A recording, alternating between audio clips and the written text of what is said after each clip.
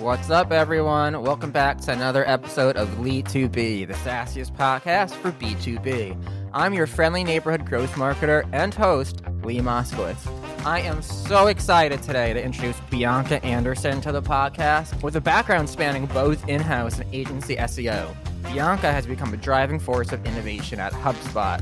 Her approach is both humble and impactful, navigating significant algorithm changes with ease and spearheading the creation of HubSpot's EEAT Playbook. In her role as project manager of the Blog Insights report, Bianca plays a pivotal role influencing 90% of all published or updated blog content. Beyond projects, she leads training initiatives and facilitates team scalability with an authentic passion that sets her apart.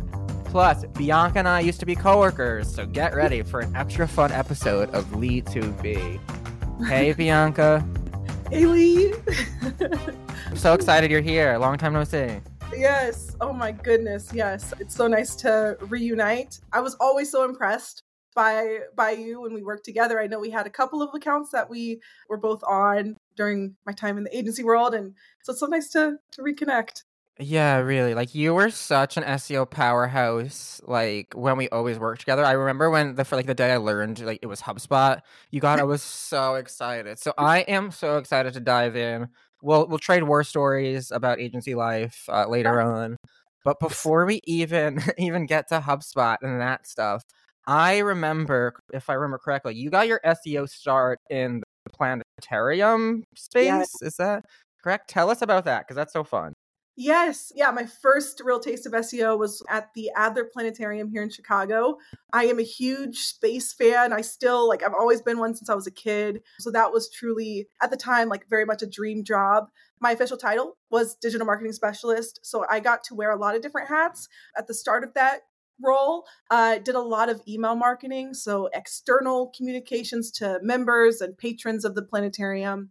But at the time that I started that role, there was also a relatively new blog called the Adler Scope. And so that naturally opened a path for me to start creating content for that new property. And so the first iterations of the content that I added to the Adler Scope were not data driven, were not SEO best practices. It was just all about vibes and me splurging and indulging in whatever I wanted to talk about in regards to space and astronomy. But after a few months of doing that, going the vibes approach, started to kind of get a nice, my manager at the time thought that there was a good pathway for SEO. And so that's when the data-driven approach to content creation started. My first rounds, keyword research took place, got to audit the blog and fix a lot of technical issues. And that was a lot of the content that I wrote during that time was a lot of fun, lighthearted things. To this day, my proudest article is on Chicago Hinge. It's currently ranking, I think, it hovers between position 1 and 2, but it's Chicago. It's still there too. It's still ranking there. Damn. Yes. Well, what's awesome about that article is the team at Adler, they update it as in a really good cadence, which is perfect for content. Like, you need to constantly, with SEO, it's not a set it and forget it thing. So with that article, it covers a astronomical event that takes place a couple times a year here in Chicago. Okay. So every time that happens, wait, hold on. I'm not from Chicago. So is that New York has a thing where the sun is in between two buildings? Yes. In is it the same thing, or is this completely okay? Exact same thing. Okay. Yeah. Okay. So I'm super, we'll talk about HubSpot, like I said, but so planetarium, how do you, I'm trying to figure out the question. So I feel like you're doing localization because you want not just everybody, but people who will actually visit and are in Chicago. But then you're also writing about just space and stars. And I know this was a while ago. So how did you combine getting high rankings with the localization effects, so you weren't just driving traffic, but people who would actually visit?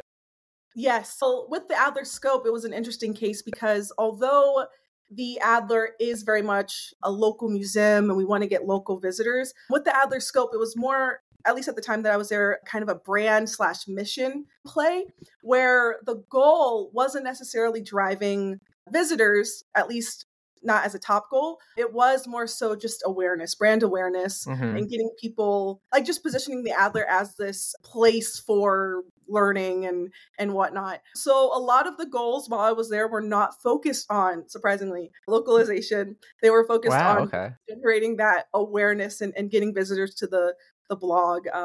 Again, it was a relatively new space, pun intended, while I was there.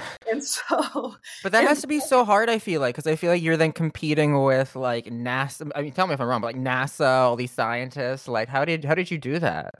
well, for one, the Adler, I think, benefited from, it does have some nice domain authority. So it was able to rank for some more competitive terms like Chicago Hinge, like more niche terms like cosmic voids and things like that. So I think the Adler benefited from having a higher domain authority. And it is a very, like the organization itself has been so long standing that I think it did allow for us to rank for a lot of those terms in spite of some of the fierce competition that was going on. Cool. I just love these use cases because the I want to say the more obscure or interesting ones that we all kind of start out with, like they're so fun and like you have to think of things that isn't textbook. And I feel like that just helps so much as you grow in your career on those things. So I just love stories like that. Plus planetarium is cool as fuck. Yes, love planetariums. So I do. So let's touch on HubSpot. What is the EEAT playbook that Yeah. I mentioned that you've been leading? This was done as a result of what we were seeing on a macro level right around the time that ChatGPT was announced that it was open to the public. Google added an additional letter to its EAT acronym. So it was originally just expertise, authoritativeness, and trustworthiness.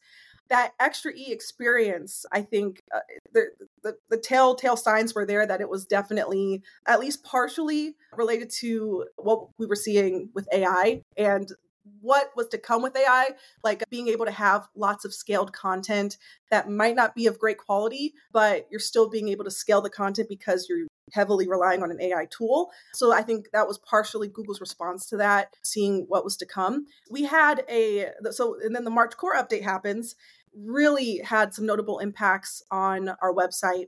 And through an analysis of that, determined that one of the things that could benefit was how we approached content. So like one of the things that could potentially be a lever to help curtail some of those negative effects was our approach to content. And so the EEAT playbook is a set of plays that are meant to ladder up to what Google was saying or is saying is important within the context of experience, expertise, authoritativeness, and trustworthiness. This is a fun acronym that sits within its quality rater guidelines, which is really cool. I think Google contracts over 16,000 people to actually look at content and let them know if the algorithm updates that's running, whether or not they're working. So these plays consisted of things like changing our approach to content writing. So we coined a new term called productive perspectives, where we encourage our blog writers to really, when feasible, inject their personal experience, professional anecdotes into the content that they're writing as a value play. We also, in the playbook, proposed changing how or who writes content, who writes what content. So instead of having writers write a wide range of content, we are having them focus on particular topic clusters that they are most experienced in. So this playbook was launched in May. And since then it's been one of our core plays moving into 2024 and what we think is going to move the needle in garnering more traffic and garnering better leads. And we have just started the rollout of this playbook started in May. The official impact of how we approach content started in October. And so we're just now starting to get the data on how these updates are taking place. And while the sample size is really small, the results have been really promising. So it's been really exciting. That's freaking cool and sounds like a lot of work. So you say EEAT, you don't say double E, right? You know, For people. I like, it just depends on the day. Sometimes I I'm like, can't do double E. I can't do double E. Like EEAT sounds like a mouthful, but I just can't do double E. I get it. It's an acquired taste, pun intended again, because you're eating. So you've always been really good at keeping track of all the algorithm updates. I remember when we worked together, we'd have all those spreadsheets for all the clients with like algorithm changes and stuff like that. But when something like generative AI and ChatGPT, and when Google adds an extra E to their policies, how do you, one, stay informed and then kind of be the expert on that while this stuff just came out? I have a few sources. So I'm very active on LinkedIn. We both are. I love seeing your posts. There's a lot of SEOs that I follow that really have a pulse on changes.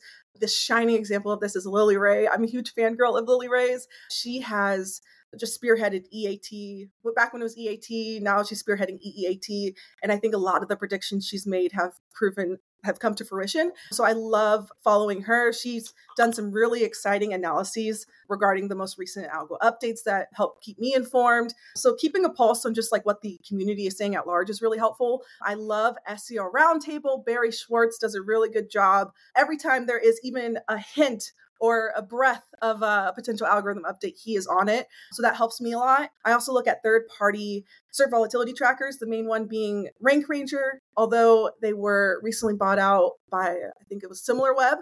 It's this really cool graph that's updated, and it contains like 10,000 plus domains and tracks the behavior of their rankings to get a kind of pulse on what volatility is like. So when we see spikes in volatility with tools like that gives us a hint that maybe there's something more going on. So I would say it's like a mixed bag. Love just social media helps, and love SEO Roundtable and following industry leaders like Lily Ray, Barry Schwartz, etc.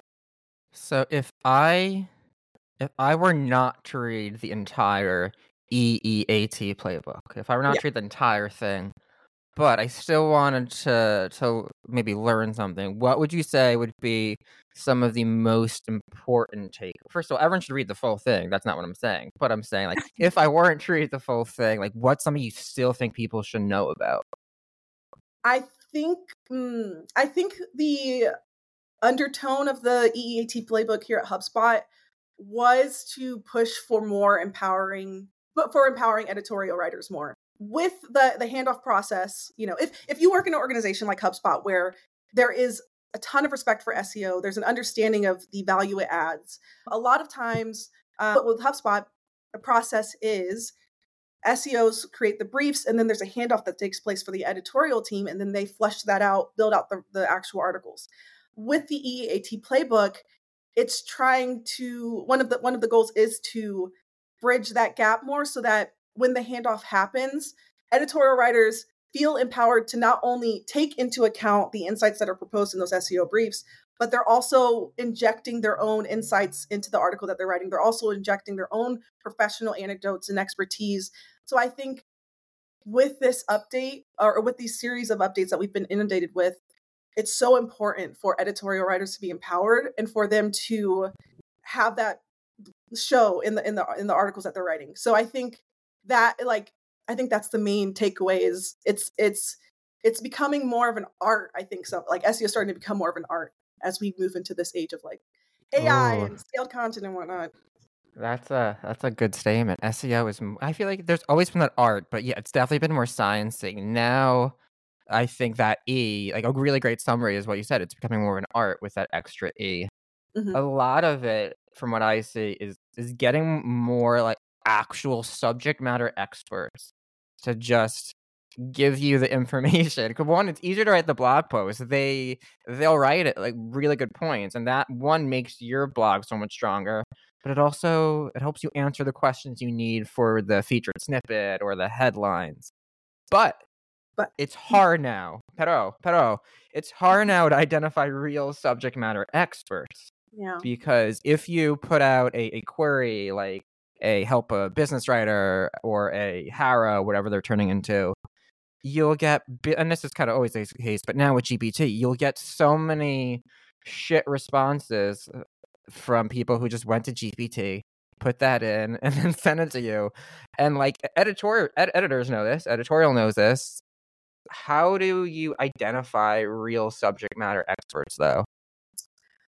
That's a good question. Within the context of HubSpot, we have kind of like that firsthand knowledge because a lot of these writers we've worked with for a very long time. We know what industries they've stemmed from. We know what they've written about typically. And so we can segue them into particular buckets based off of that firsthand knowledge.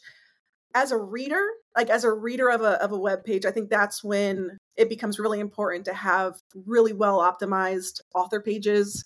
if you're an aspiring subject matter expert, you need to find ways to give yourself legitimate street cred. So find publications that are within the industry you want to be known as a subject matter expert in, and just start to build that portfolio of things that can be linked back to you to say, I'm the real deal. Like, this isn't Yeah. just, I think, yeah, anything to give street cred. But yeah, it helps at HubSpot knowing that a lot of these writers have like just the firsthand history or lore of these writers and how they came to be. One of the best things you can do as an SEO is just become friendly with writers, network with writers, be Yes. nice to them, and then give them what they need and ask for more. So that's how I got backlinks. I know that's how you got backlinks. It's you engage with these writers and then you give them what they want. Yeah. And that's key to it. Yeah. I mean, I think that's, again, the whole art thing comes into play. Like, you're dealing with humans. One of the mistakes I think I made early on in my career was it's easy to get detached from your work in a way and like forget that the content that you're writing is ultimately not for Google. It's for a human being. So there is very much a human element, a relationship-esque element to this type of thing. And yes, as an SEO writers, we need them so much. You can have the best strategy, but if the copy isn't solid, or if they don't have, it's just so important. They're so imperative to the whole process. I'm going to keep saying the art thing. I think this is just more proof of why SEO is now an art, because it isn't writing for the algorithm and it isn't writing for people. It's both. It's finding that medium. It's finding how people search for things, how they talk about it, and then writing it in the way that also works for Google and the algorithm, or Bing if that's your thing. Yes. Go Bing. So we should also talk about the Blog Insights report. Tell our listeners a little about that and what your work has been on there. Yes. So the Blog Insights report is this very important deliverable. It's essentially a collection of SEO briefs. We do this on a monthly cycle. So at the beginning of the month, we start a new BER. We're currently working on the February BER. Yeah, it consists of briefs that get shipped off by the end of each month, like clockwork, to the editorial team. These briefs contain a ton of information from the very basic, like keyword data, MSV, keyword difficulty, if it's an update post, we like to denote how many keywords the article is already ranking for, because there has been work done before I came here that showed when articles rank for 800 plus keywords, you have to take a lot of great care when updating them, because they can become more susceptible to larger drops because of just how many keywords they're ranking for. So we have that information, and then we have now we're currently in the process of revamping the whole thing, but we have several other fields that denote secondary keywords, potential subheadings that we want to include. In the new version, we are now going to include a new field that we're really excited about called strategic vision, and that's going to be just a summarization of what we're seeing on the search engine results pages, like what are competitors doing, what do we think we need to do to differentiate our content from the competitors, and any other information that we think is pertinent to give to the editorial team, and thus empower writers to make informed decisions as they are writing these topics. So yeah, the BER is just an amazing vehicle for sending off so many briefs at a time to the blog team. It's been a really fun time being project manager for it. It's been over, I would say, like almost a year and a half now that I've been the project manager for this, and it's gone through a lot of iterations. We are definitely adapting it to the times. Yeah, so that's a TLDR on the BERs. That is amazing. I think that's one thing, and I don't want to speak for you, but like on the agency level, we don't necessarily get to see that long-lasting projects coming to fruition, since we're always moving. So I have to imagine that is so awesome to really see that come to life and be a part of that. Yes. I mean, you hit it on the head. Like, that was why I made the decision to switch over into the in-house world. Agency life, there are so many pros. You get to get your hands on a plethora of different clients within a wide range of industries, and that is amazing experience. You and I would literally go from a call about like hip doctors to drone solar powered things. Like, that's what we would do. Yes. So like, you just get, you hit it on the head like that. You get that great wide range of experience. But downsides is that you don't tend to see those long-term projects come to fruition. And yes, it's been a very rewarding thing, especially with the EEAT playbook. Like, it's still in the early stages of just like mobilization and implementing it all. But we are starting to get data in, and the data so far is really promising. And that's so rewarding. So yes, agreed. So this one's more career advice, but you are someone who has done such an exceptional job elevating your career in SEO and then building upon all the skills you're learning. So I am curious, what is something or some things that you would give as advice to people looking to level up their SEO skills or enhance their SEO career? I would say it's very easy to kind of fall into this, like, I need to research more. I need to read up more on this industry before really diving in. And I've been guilty of that. And I still fall into that trap sometimes with new things that I learn. But I think the best way to learn SEO is to just do it. And the caveat there is you got to do it, but you also have to be comfortable with failing, because it's going to happen. You're going to have blunders that you look back on when you're more well-versed in SEO, and you're gonna be like, what was I thinking with that? And that is par for course. It's not a sign that you're not meant to like continue that career. You just have to manage your own expectations of what it's going to look like to learn this, because there's so many factors that are involved. There's so many facets that you can consider when you're doing SEO. So just diving in and being okay with having your ego bruised on a daily basis, I think is a nice. Yeah, if you don't have thick skin and if your ego isn't gonna be, you just can't work in marketing. No. Like that's kind of it. Is like we all like self-deprecate in marketing because like we know we need to fail. Sales too, but Yeah. like marketing especially, it's all about learning by doing, like you said. Well, it's time for our next segment, Spill the Tea with Lee. That's right, this is the sassiest podcast for B2B, and it's going to get juicy.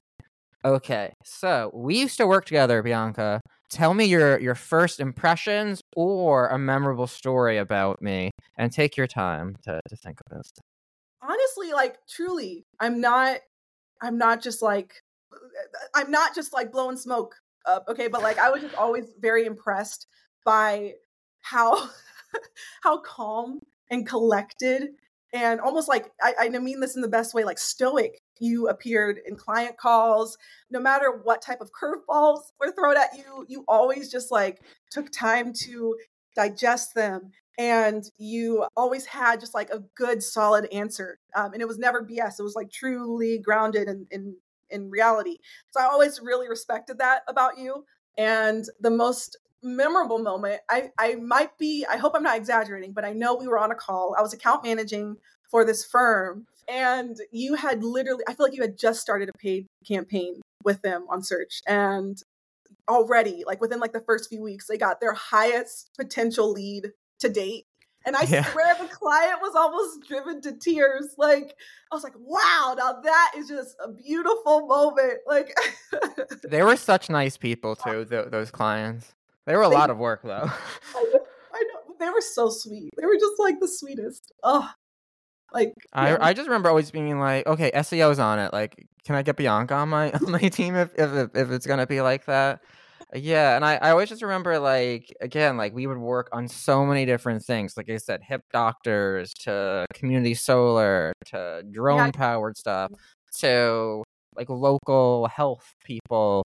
Like, and you just always had like, oh, I got this backlink on this really cool thing, or they got them on WebMDB, and you like were always just like, oh, this happened. You weren't just like, hey guys, look what I did. I'm like, okay, I want everyone to be like, hey guys, look what Bianca did.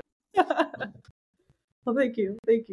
All right. So next question on Spill the Tea with Lee. So HubSpot is such a big player, and like they have such high authority domain. What I'm asking is, like, I kind of feel like they can just like shit out a blog post and put it up, and you guys will rank. I'm sure I'm wrong, and I want you to tell me. But like when companies are so big like that and have such content powerhouses and have that domain authority, like it is easier for them to rank. But like what is it like? Tell me, just respond. I don't even know what I'm saying anymore. Yeah, no, I know. I totally get what you're saying, and there is maybe there's a nugget of truth there. In years prior, before I have been viewing things as kind of like pre-March core update. and post. Yeah, having, I'm going to quote Uncle Ben from Spider-Man, but like with great power comes great responsibility. And I think HubSpot has always done a good job with that responsibility piece, like knowing that, yes, we like the domain authority can take you far and give you like a bit of a push when it comes to rankings, but you cannot rely on that because it's not really a sustainable model, because eventually like anything in SEO that's not necessary, that's kind of like in the gray hat, black, like, area, it's not sustainable. And so I think there's always been great care into ensuring that the quality of content is there. With the March core update, we were definitely hit. And I think it was a reminder that in the past, maybe, the domain authority helped a lot more. And I think it just doesn't have as much weight post March core update, at least for us. And so having a revamp in how we approach the quality of our content. I want to emphasize that the quality was never horrible. It was always really good.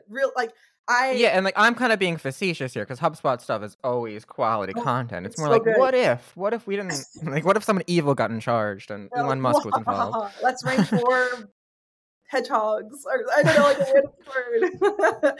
No, the good news is like, yeah, there's a very judicious and ethical people at HubSpot. Like, yes, so I think the bar for quality has gotten significantly higher, and we're pivoting and we're adjusting to that. And the results, again, very early are promising. And so, yes, domain authority is important, but you cannot rely on that because it's not a sustainable model. Your content has to be good, like point blank. One other thing I definitely wanted to ask on featured snippets.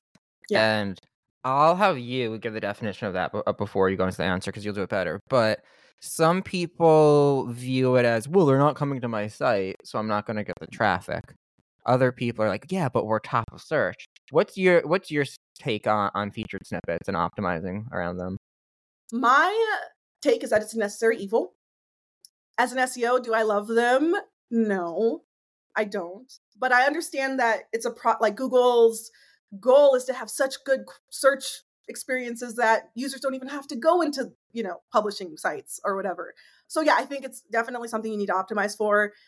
As an SEO, yeah, it's not my favorite thing. I call them like embellishments on the search engine results page, but they're necessary evil, and I think they can drive awareness, and it's good to have that visibility. But yeah, I mean, you got to optimize for them, but I prefer them if they weren't there. But I understand why they are, and yes. And for our non-SEOs listening, the featured snippets are the like little question type drop downs like that you'll see in Google's search.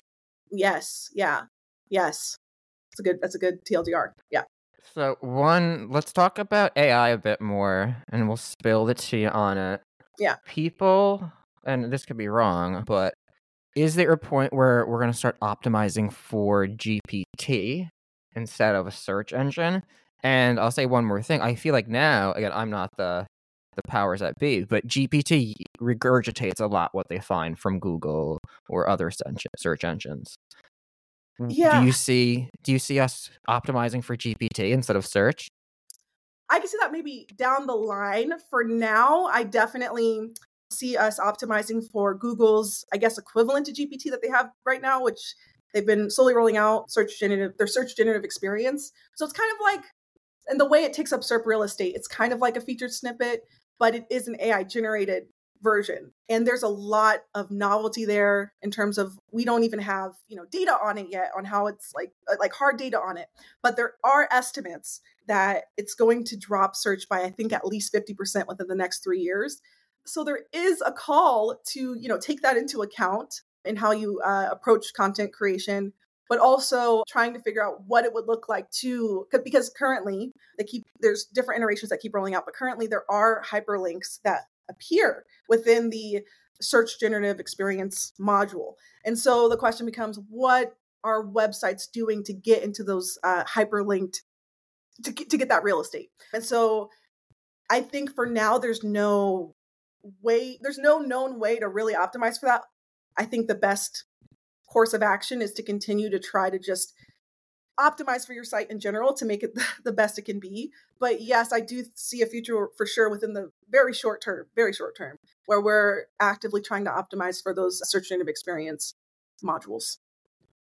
What about voice search? Because I feel like a few years ago, everybody was like, oh my God, we have to Mhm. optimize for voice search. And I'm not saying we don't now, but like, especially in B2B, how important is it to optimize for voice search? I think currently it's not really on my radar of things of importance when optimizing a website.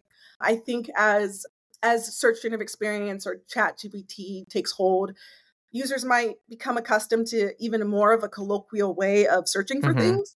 And so that I could see as being a new way of approaching content, like looking for those longer tailed keywords that are a bit more nuanced or niche.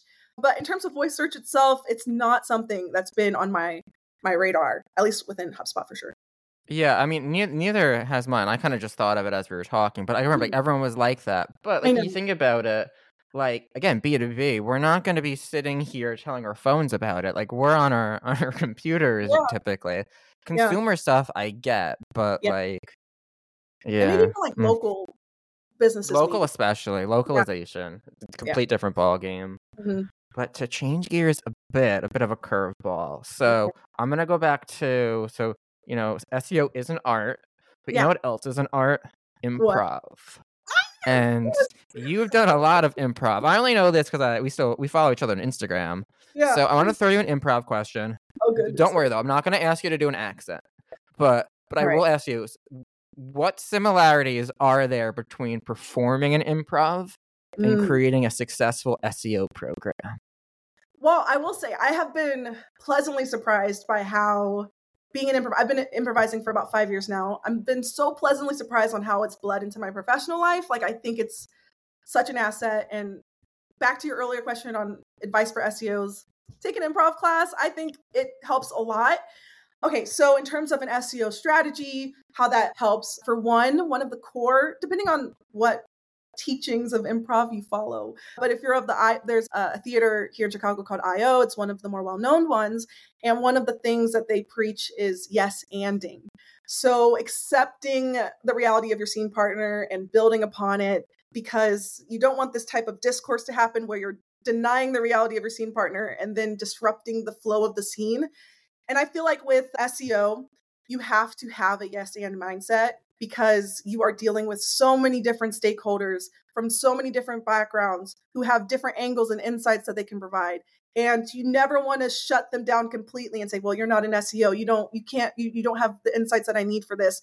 You want to be open to them because there's a lot of value there. And like I said, the relationship between SEOs and writers should be a good one, a strong one, because we need each other. And so I think yes anding is going to help you with your interpersonal relationships, which I don't think people talk about enough with SEO. It's so important because a lot of time, I think there's sometimes a misconception that SEO is this black box or it's like We're all like, robots. right. Yeah. And it's not, it can work when done well. And so you got to instill trust into your stakeholders who might not be privy to that, who might have doubts. And so I think yes anding and being able to have a relationship with your stakeholders is really important. And then when you're trying to get buy-in for a strategy, I think improv has helped me bring some levity to these strategic presentations that I do. HubSpot allows me to be really fun with my presentations. I like to do themes. I've done a Spider-Man one before. My favorite one was one I did for Star Wars when presenting the EEAT playbook to everyone. Let me hear about that if you can, because so how does Star Wars relate to that? Well, it was just like, so I called it, what did I call it? So the name of the presentation was SERP Wars, Attack of SGE. So I was just trying to set the stage as to what catalyzed the EEAT playbook and why we thought it was so important. And it really did help, I think, sow this common thread throughout the presentation where it's like, this is something important. And also here's a random GIF of Luke Skywalker, like just to keep people engaged in because it's a lot of jargon, it's a lot of acronyms. And I didn't want people to just start dozing off. And so it was a way to actively keep people engaged throughout the presentation. So yes, I think if you want to, okay, so I think as an SEO, interpersonal relationships are so important with multiple different stakeholders, web development, writers, paid, it's all important. And so yes anding is a great improv tool to use. And then when you're actually presenting, I think some level, when appropriate, some level of levity and bravado is so nice to just tie everything together. And so yeah, that's how improv.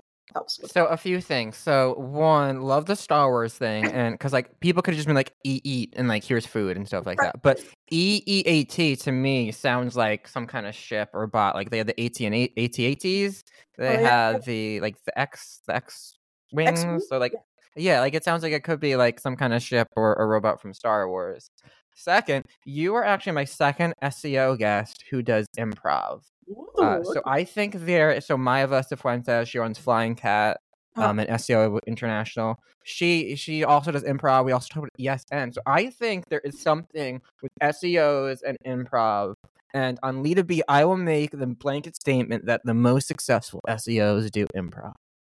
Woo! All right. Yeah. I mean, we have a couple on even at HubSpot, and it's a really nice. And what's so fun about it, like, not to go on an improv tangent, but Well, we can do it. That's why I brought it up. it's like, what's so fun about it that I found is there's no ego. You cannot have an ego. And again, that's what we talked about that earlier. Like, you can't have an ego when you do SEO. Like, you have to be okay with your ego being bruised all the time. And so with improv, that's always the case. Like, jokes don't land, or you say something that might be misconstrued by the audience. Which would you rather have, a blog not ranking or a joke during improv not landing? I'm going to have to go with the blog, because that's another beautiful thing about improv is, like, as painful as it can be to not have a joke land, the show goes on. The audience forgets, and you're like a new baby, like fresh start. So yeah, I'd say the blog. Part. Interesting. Plus, that's how we know you were so passionate about your work that you choose that. Well, Bianca, this was so fun. Thank you so much for catching up with me. This made my day. I love seeing you again. I love seeing how much success you are having at HubSpot. HubSpot is lucky to have you. Thank you. Before we wrap, anything you want to call out? Any other thing you'd like to shout out? I always like to give this time. Yeah, I mean, anyone watching who might be going to Brighton SEO in San Diego, I will be speaking there in November. So hit me up. And that's it. That's all I have to shout out. Yes. People, get Bianca. I want to hear Bianca on more podcasts, more panels, more events, more speaking events. So glad to hear that. Definitely reach out to Bianca. Thank you, everybody, for listening, and I will see you for another episode of Lead to Be next time. Enjoying Lead to Be? Please rate and review us wherever you get your podcasts. Your reviews go a long way in supporting me. Thank you so much.